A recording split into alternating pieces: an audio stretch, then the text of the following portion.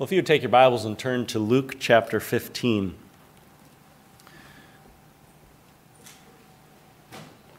Luke chapter 15.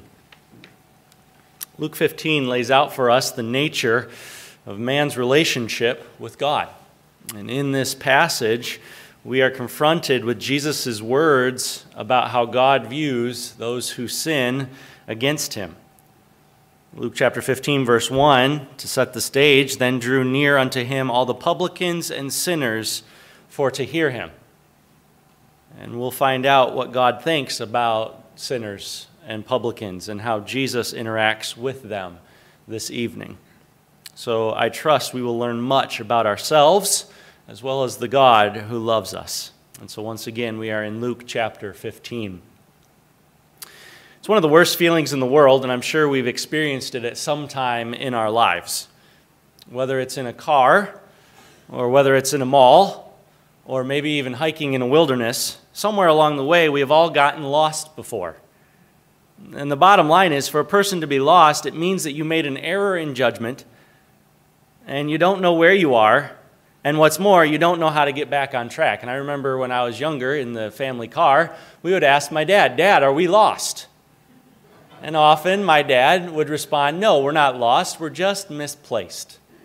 We just have a little trouble here."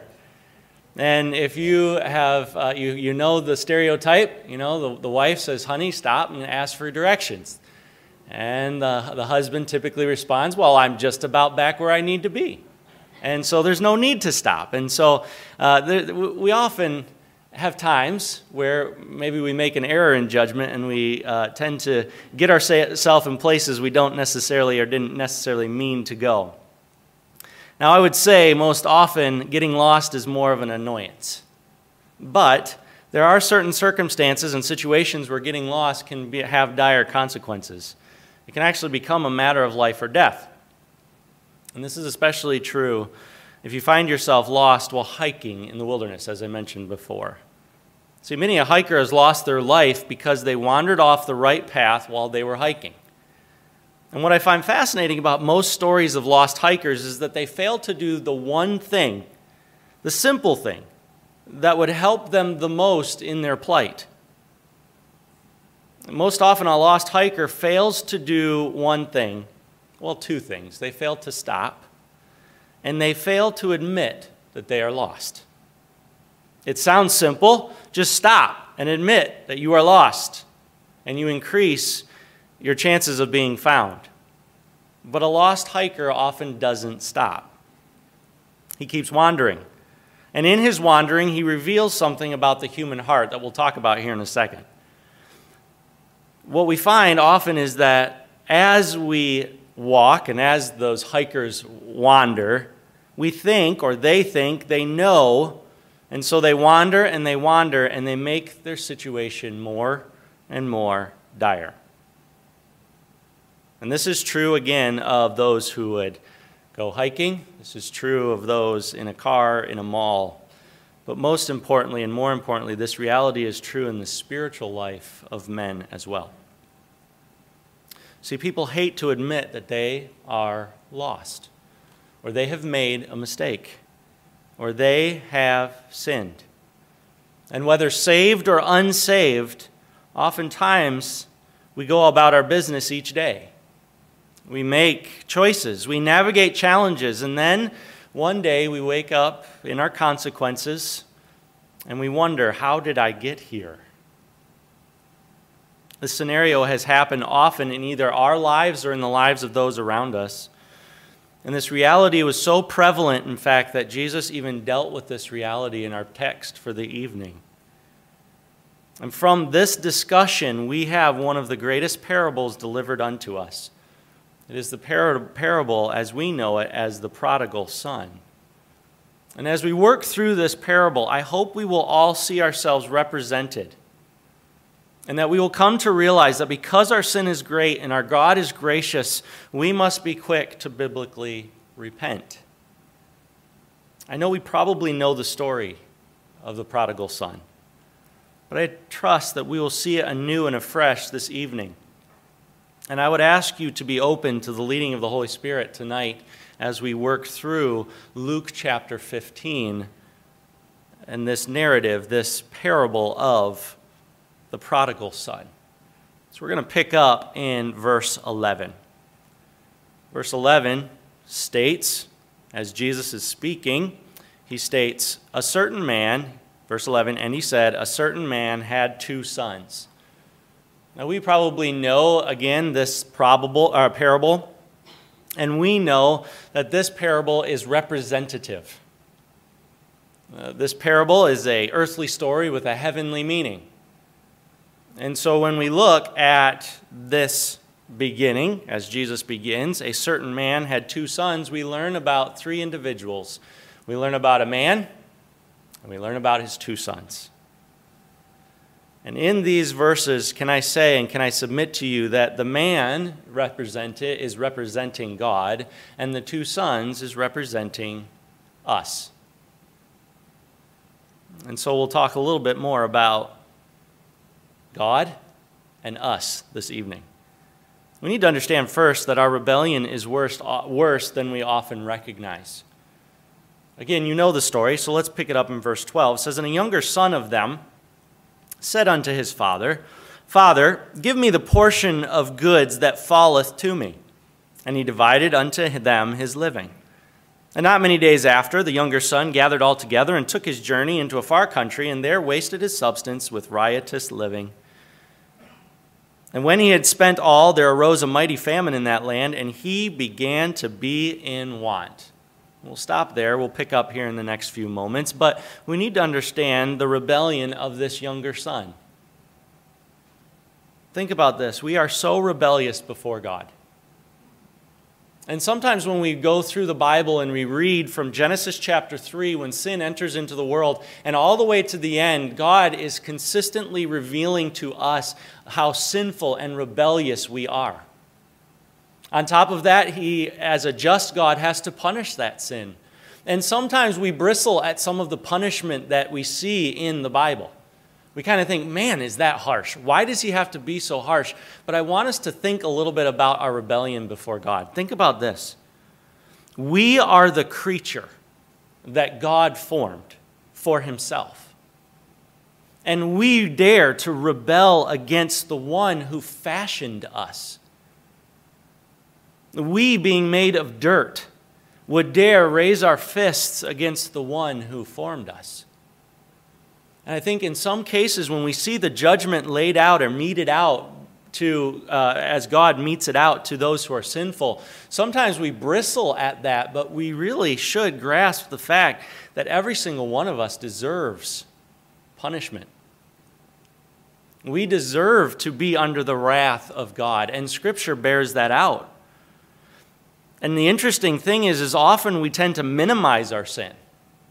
In fact, sometimes even comparing ourselves to others, and we say, well, at least I'm not that bad. Oh, I've got problems, Lord, but at least I'm not like him, or maybe at least I'm not like her.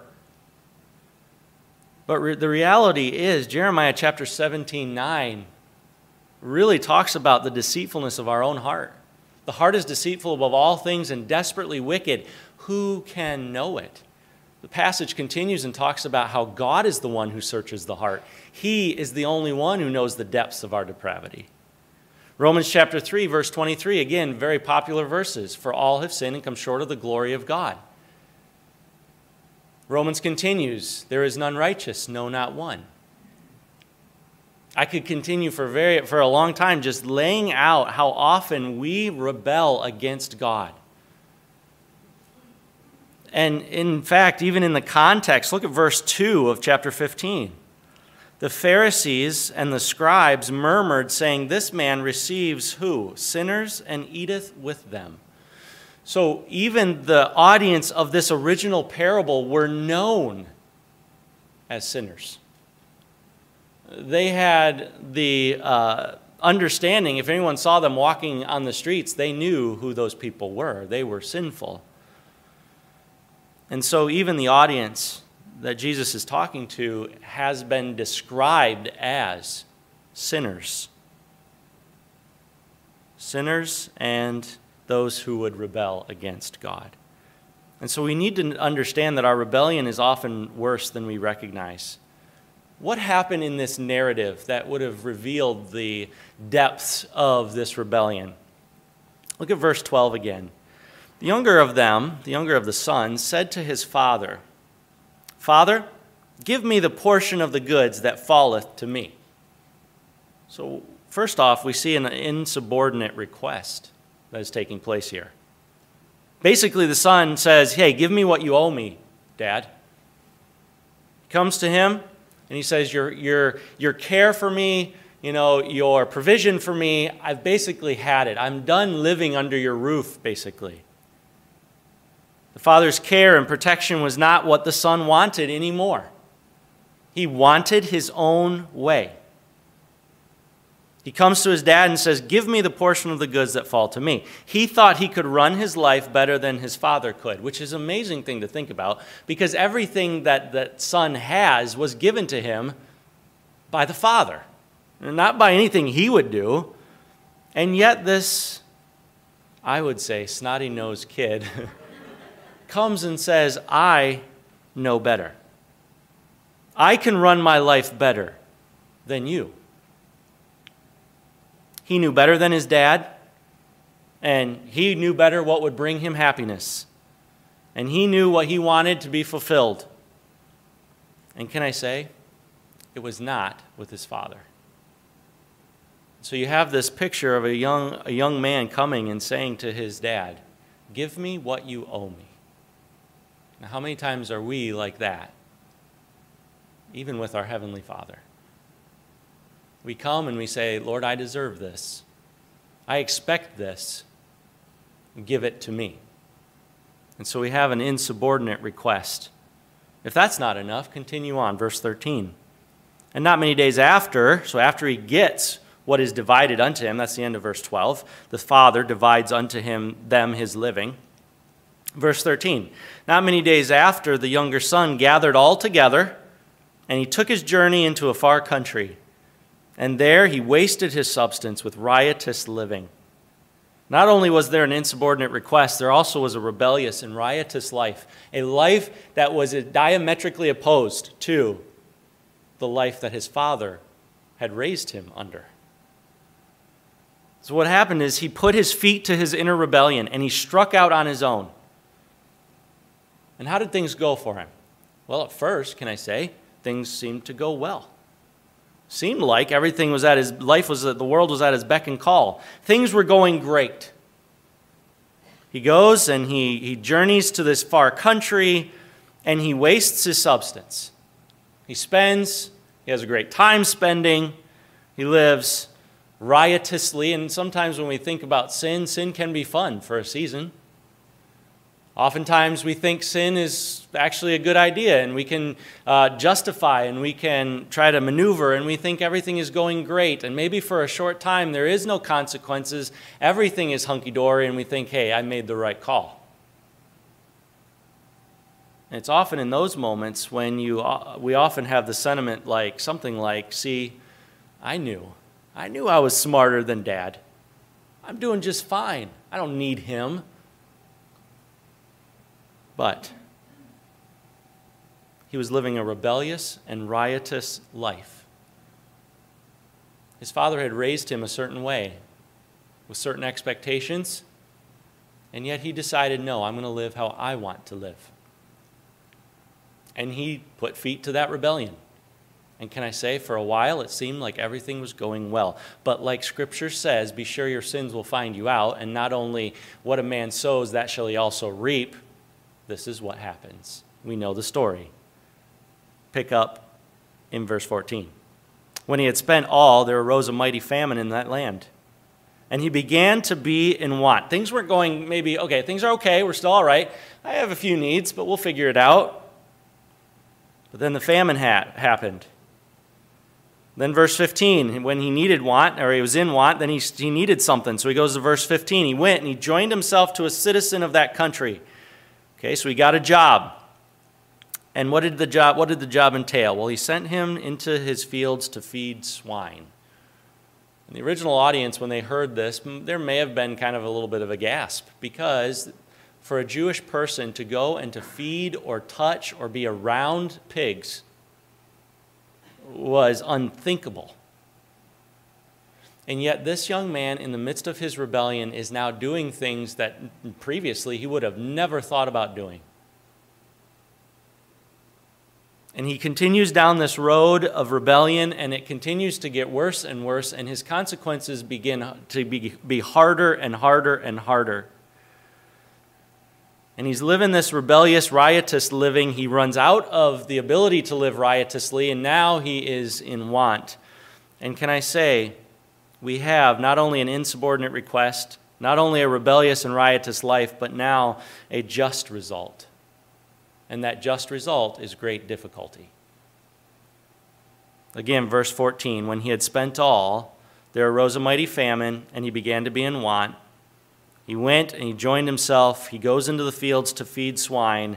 And verse 16, and he would fain have filled his belly with the husks that the swine did eat. And then the end, no man gave unto him. Perhaps he went to his friends, maybe the ones that he had picked up as he was living riotously, and said, hey, you got any help? And they said, no, I got nothing for you. He had no help. He had no external help. He couldn't help himself. And can I say, sometimes we forget that consequences are coming. Oh, we are free to choose, but we are not free to choose the consequences of those choices. And can I say, in this case, the consequences are great difficulty, but this is by design. See, Scripture makes it clear that the way of the transgressor is hard. This young man experienced the difficulties of his choice, the consequences of his choice, and can I say, it actually was a grace. He was being broken. And when God gives us what we want, we often find that what we wanted wasn't what we wanted in the first place. And so we have an insubordinate request. We have a rebellious and riotous life. And now we have a just result. That just result being great difficulty. And I can't help but think about the time that I went to Chicago, Illinois, with our youth group when I was in high school. And one of the things that we did is we toured the Pacific Garden Mission. And we walked in there, and I grew up listening to Unshackled on the radio, to hear the stories of those who transformed their life through Christ. And I walked through, and there was a young man, or there was probably a middle-aged man, but he looked like he was about as old as my dad, or maybe even as old as my grandfather.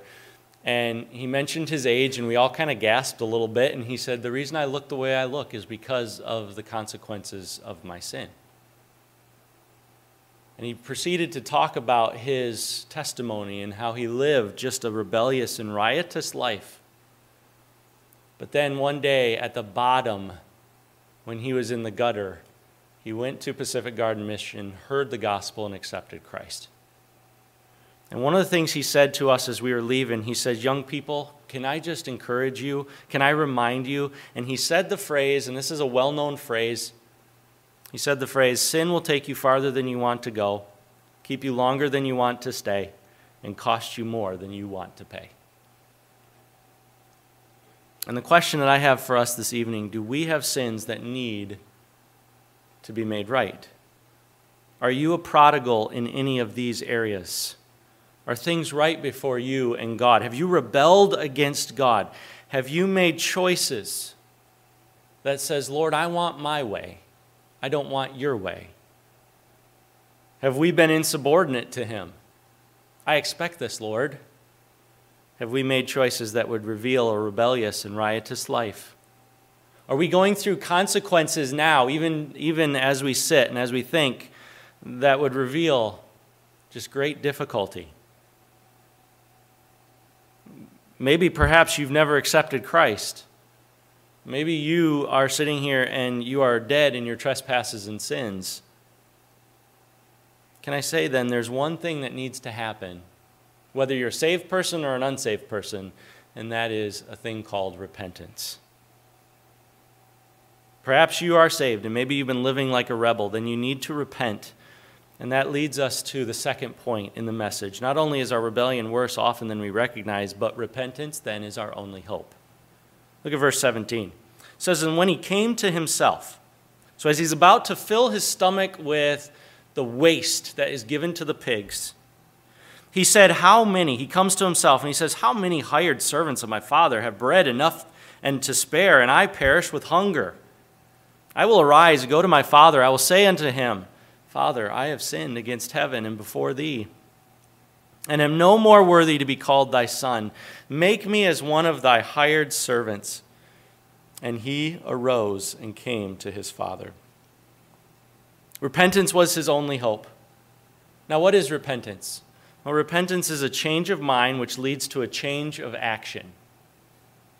And I sat back even just a few weeks ago, and one of the privileges that I have is to take a few classes in an area of counseling.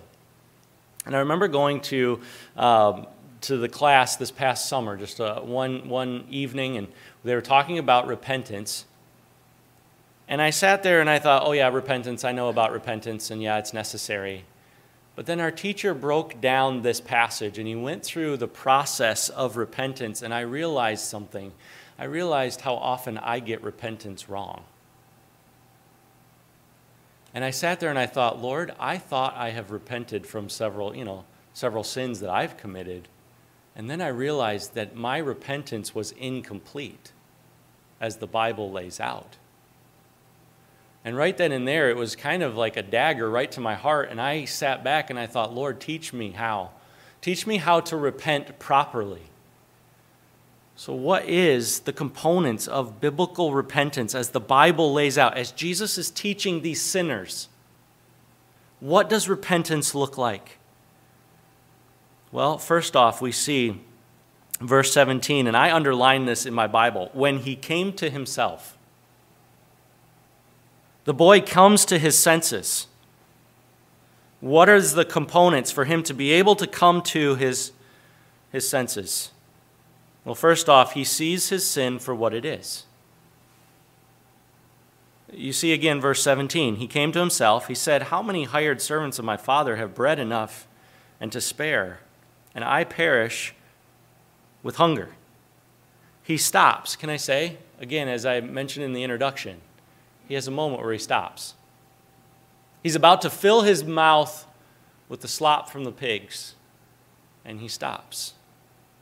And he takes an assessment of his life, and he realizes, I have blown it.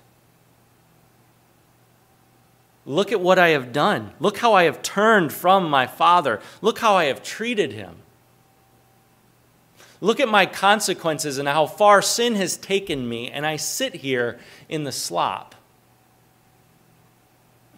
And for the first time, he sees his sin for what it is. It is rebellion against the Father.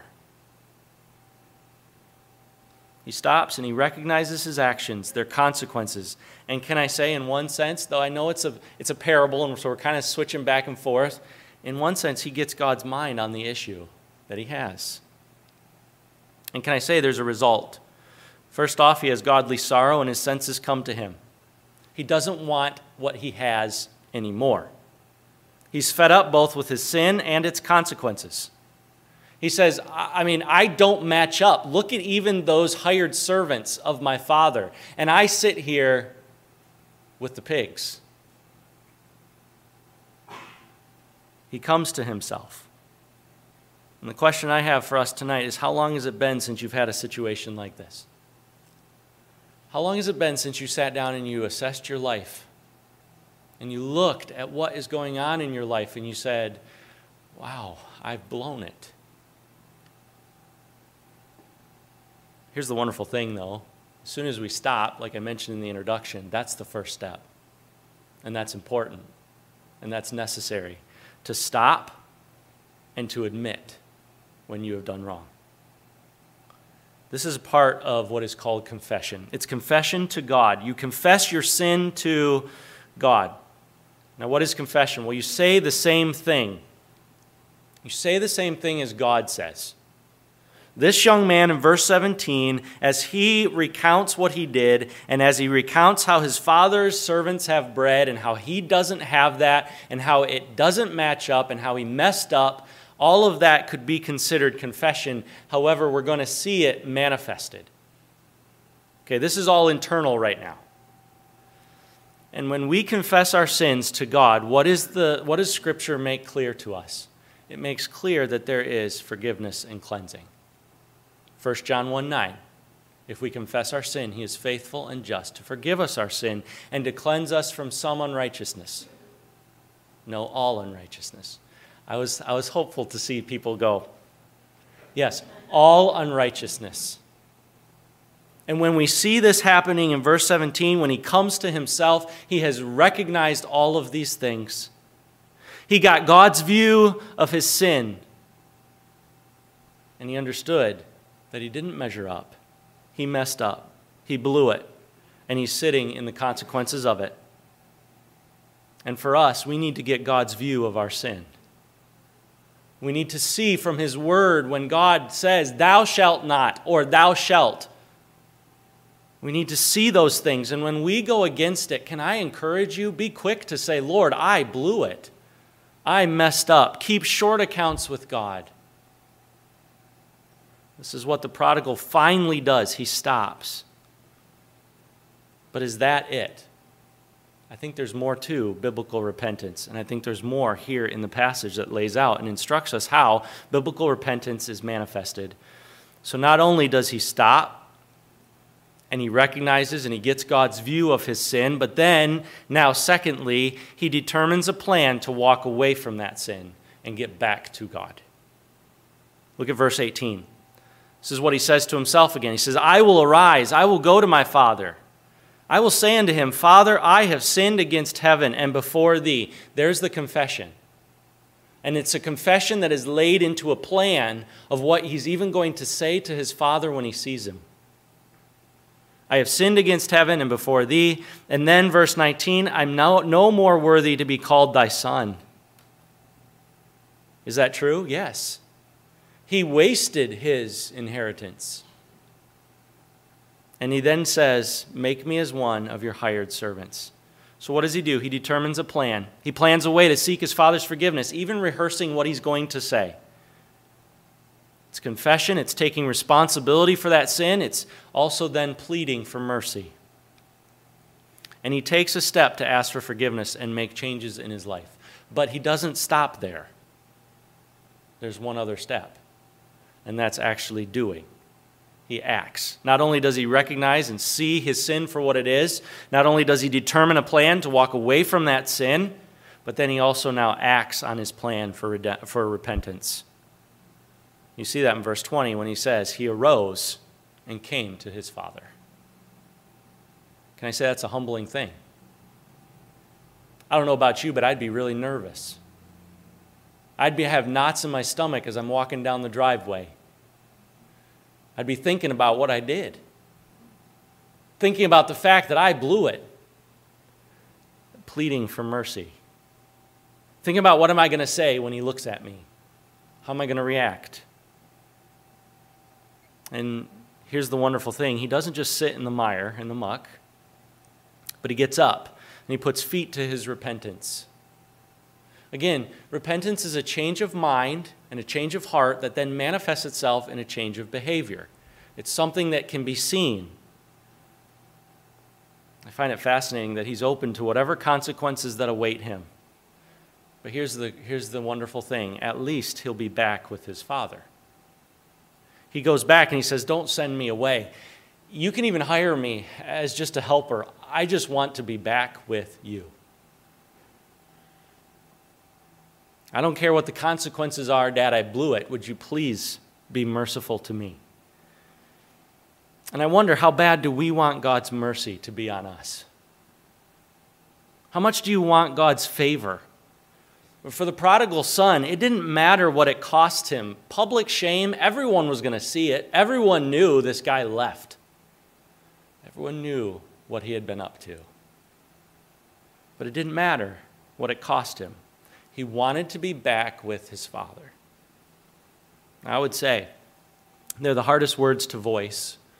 There's only 7 words in the English language, and those 7 words are, I was wrong, will you forgive me?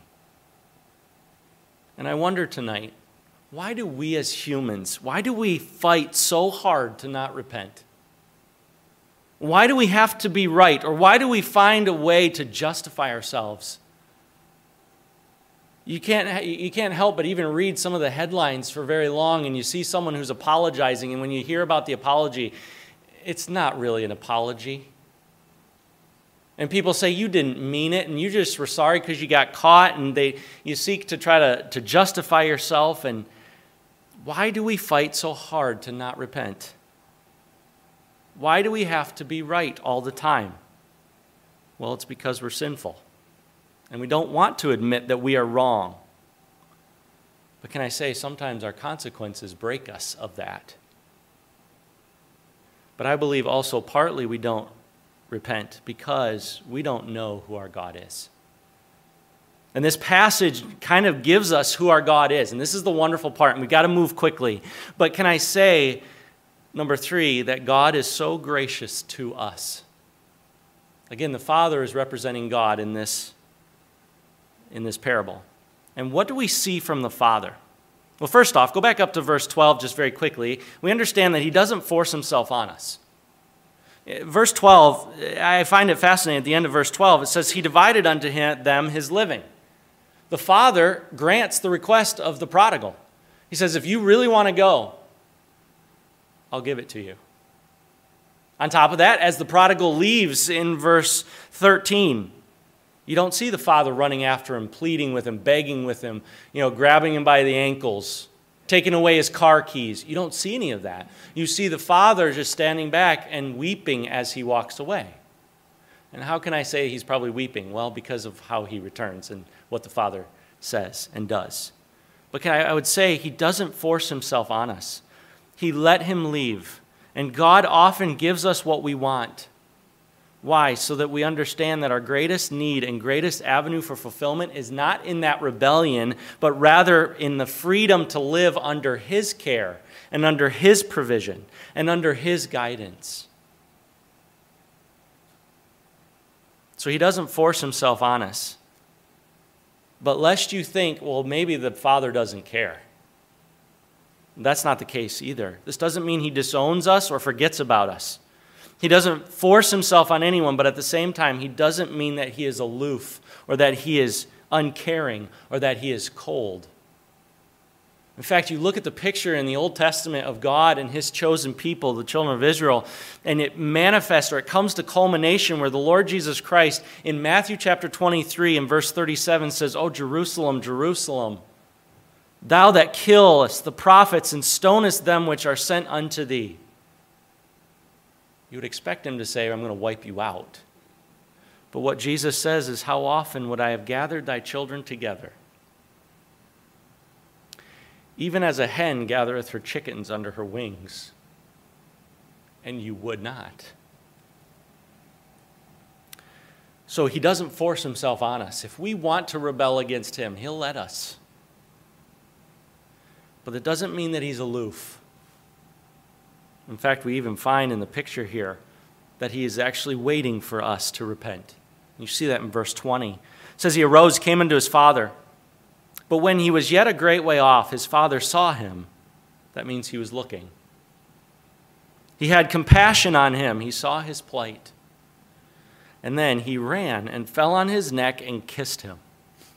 It's kind of interesting that Jesus brings up the fact that he ran.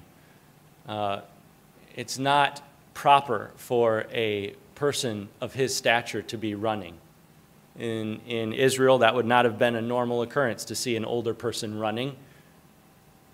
They would have sent servants, and they would have. But here's the deal: he was waiting. This was big. This was big stuff. His father was watching, waiting, hoping that the son would come back. And when he sees the sun on the horizon, he doesn't send a servant. He doesn't go back into his retreat into the house. He runs. He runs to his son. And God likewise rejoices when we repent. You can go through the minor prophets And I love reading through some of those minor prophets over and over again. I was reading in Hosea, and he's just waiting and pleading with his people to come back. And when they do come back, he promises the restoration, the forgiveness, the even blessing back to them. So I don't think we should think that God would never receive us because our sin is too great. He's actually waiting for us to repent. And when we do repent, what do we get? Well, verse 22, we get mercy. Verse 22, but the Father, let's go back up to verse 20, and it says, he rose, he came, he had compassion, he fell on his neck, he kissed him. Verse 21, the Son said unto him, okay, here it is. He gets the hug, and now he's like, okay, Dad, I got to talk to you. I got to tell you. And so here's the confession. Father, I have sinned against heaven and in thy sight, and am no more worthy to be called thy son. And before he gets out the last part, which, remember what that last part is? Go back up. Verse 19 says, I am no more worthy to be called thy son. Make me as one of thy hired servants. He doesn't even get that part out. And you see, verse 22, the father interrupts him and says, the father said unto his servants, hey, bring forth the best robe, put on him, put the ring on his hand and shoes on his feet. Bring hither the fatted calf and kill it, and let us eat and be merry. For this my son was dead and is alive again. He was lost and is found. And they began to be merry. The son begins the rehearsed confession and asking for forgiveness and even taking a lower position. And what does the father do? He cuts him off. He says, hey, to the servants, hey, go get a robe. Hey, go get a ring. That means authority. That means this is my son. And he restores. He restores him to a place of sonship. He restores also the fellowship. He welcomes and celebrates the return of the one who repented. Oh, beloved, if we could just grasp the mercy of our God. This doesn't minimize our sin. Let me be clear. Sin is still sin. It's a great affront before God. But when we name it and we own it and we ask for forgiveness, oh, the mercy that our Savior, that our God gives to us. What grace. And so, as we wrap this up, I would remind you that a certain man had two sons. We spent our time this evening talking about a son who made foolish choices and rebelled against his father. He lived that rebellion before all to see. And we've watched and we examined the father's amazing forgiveness in this life. He needed that forgiveness, and everyone knew it. And we saw the correlation between this rebel and us. And we saw the Father and God and the connection and the mercy. But remember, this father had two sons. What about the second son? And may I submit to you that this son also needed forgiveness. See, we didn't spend a lot of time talking about the older son, but the older son justified himself through external action, all the while his heart was full of jealousy and bitterness. See, on the outside it appeared that he was the good son, but inside he was just as bad as his younger brother. Angry, rebellious, perhaps even jealous of his younger brother. I'm guessing tonight in our midst we probably don't have too many. I mean, you're here at church. I'm preaching to the choir. You're probably here. You're excited to listen, to know, to learn about God. And we probably don't have too many younger sons here. Most of us probably would be more like the older brother in the story. Perhaps maybe a self-righteous rebel.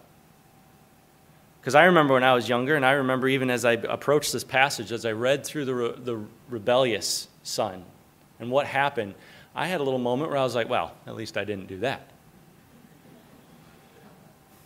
I've never acted that way, so I must be in the clear. That's the exact action and thought and process of thinking that the older brother had. And he was self-righteous, and he sought to try to gain the favor of the Father simply through his own self-righteous actions. He hears about the graciousness on top of that. He hears about the graciousness of God. He's angry and prideful.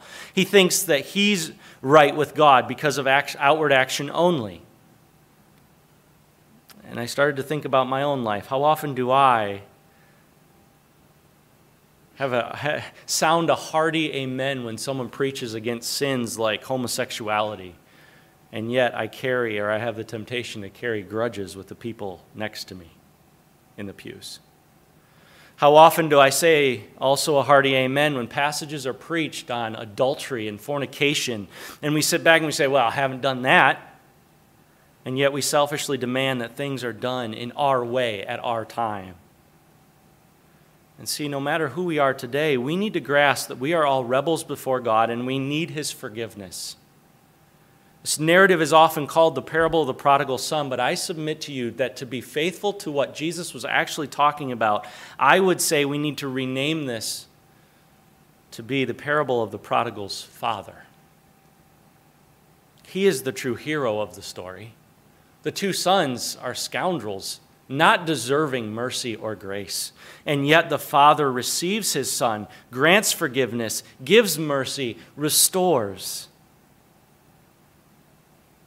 And can I say this magnifies the beauty and completeness of the forgiveness of our Father? Can I say this is our God? He receives sinners. He forgives and transforms both the private rebel as well as the public rebel. And tonight as we sit here, I wonder, are there things in your life that have drawn you away from God? Are you in rebellion before Him? Are you like these two sons? I think all of us at different times in our life could say yes. What do we need to do? Well, I think Scripture makes it clear we need to repent. Can I encourage you to repent and return to the Lord? Again, oh, that we would grasp the beauty and fullness of God's mercy. And who does He give that mercy to? He gives that mercy to a person who owns his sin, who determines a plan to walk away from that sin and acts upon that repentance. Can I encourage you or ask you, won't you make the first turn tonight? We all require forgiveness and mercy. Won't you call upon Him this evening? Would you bow together in prayer with me, please? Heavenly Father, I would not presume to know all the things that are going on in the hearts of the people in front of me. But Lord, you do. And Lord, for such a time as this, in your perfect sovereignty, you wanted us to be here to hear this parable. And Lord, I'm so thankful for our Savior. I'm so thankful for the forgiveness that He has purchased with His blood. I'm so thankful for the mercy. I'm so thankful that you, as our God, receive sinners. For Lord, as the psalmist said, if you would count iniquity, no one would be able to stand before you. But Lord, you are merciful and you grant forgiveness. Father, would you help us not to be stubborn? Would you help us to say those words, those hard words sometimes? Lord, I was wrong. Will you forgive me? And Lord, may we get good at asking for forgiveness because, Lord, we sin often. Lord, if there's some sin between us and a fellow believer, Lord, would you help us also to go to that person and make things right? All of us.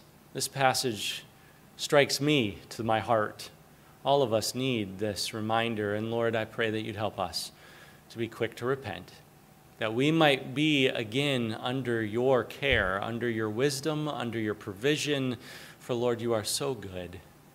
You've been so good, you are so good, and you will be so good. So Lord, would you help us to come? We pray these things in Christ's name. Amen.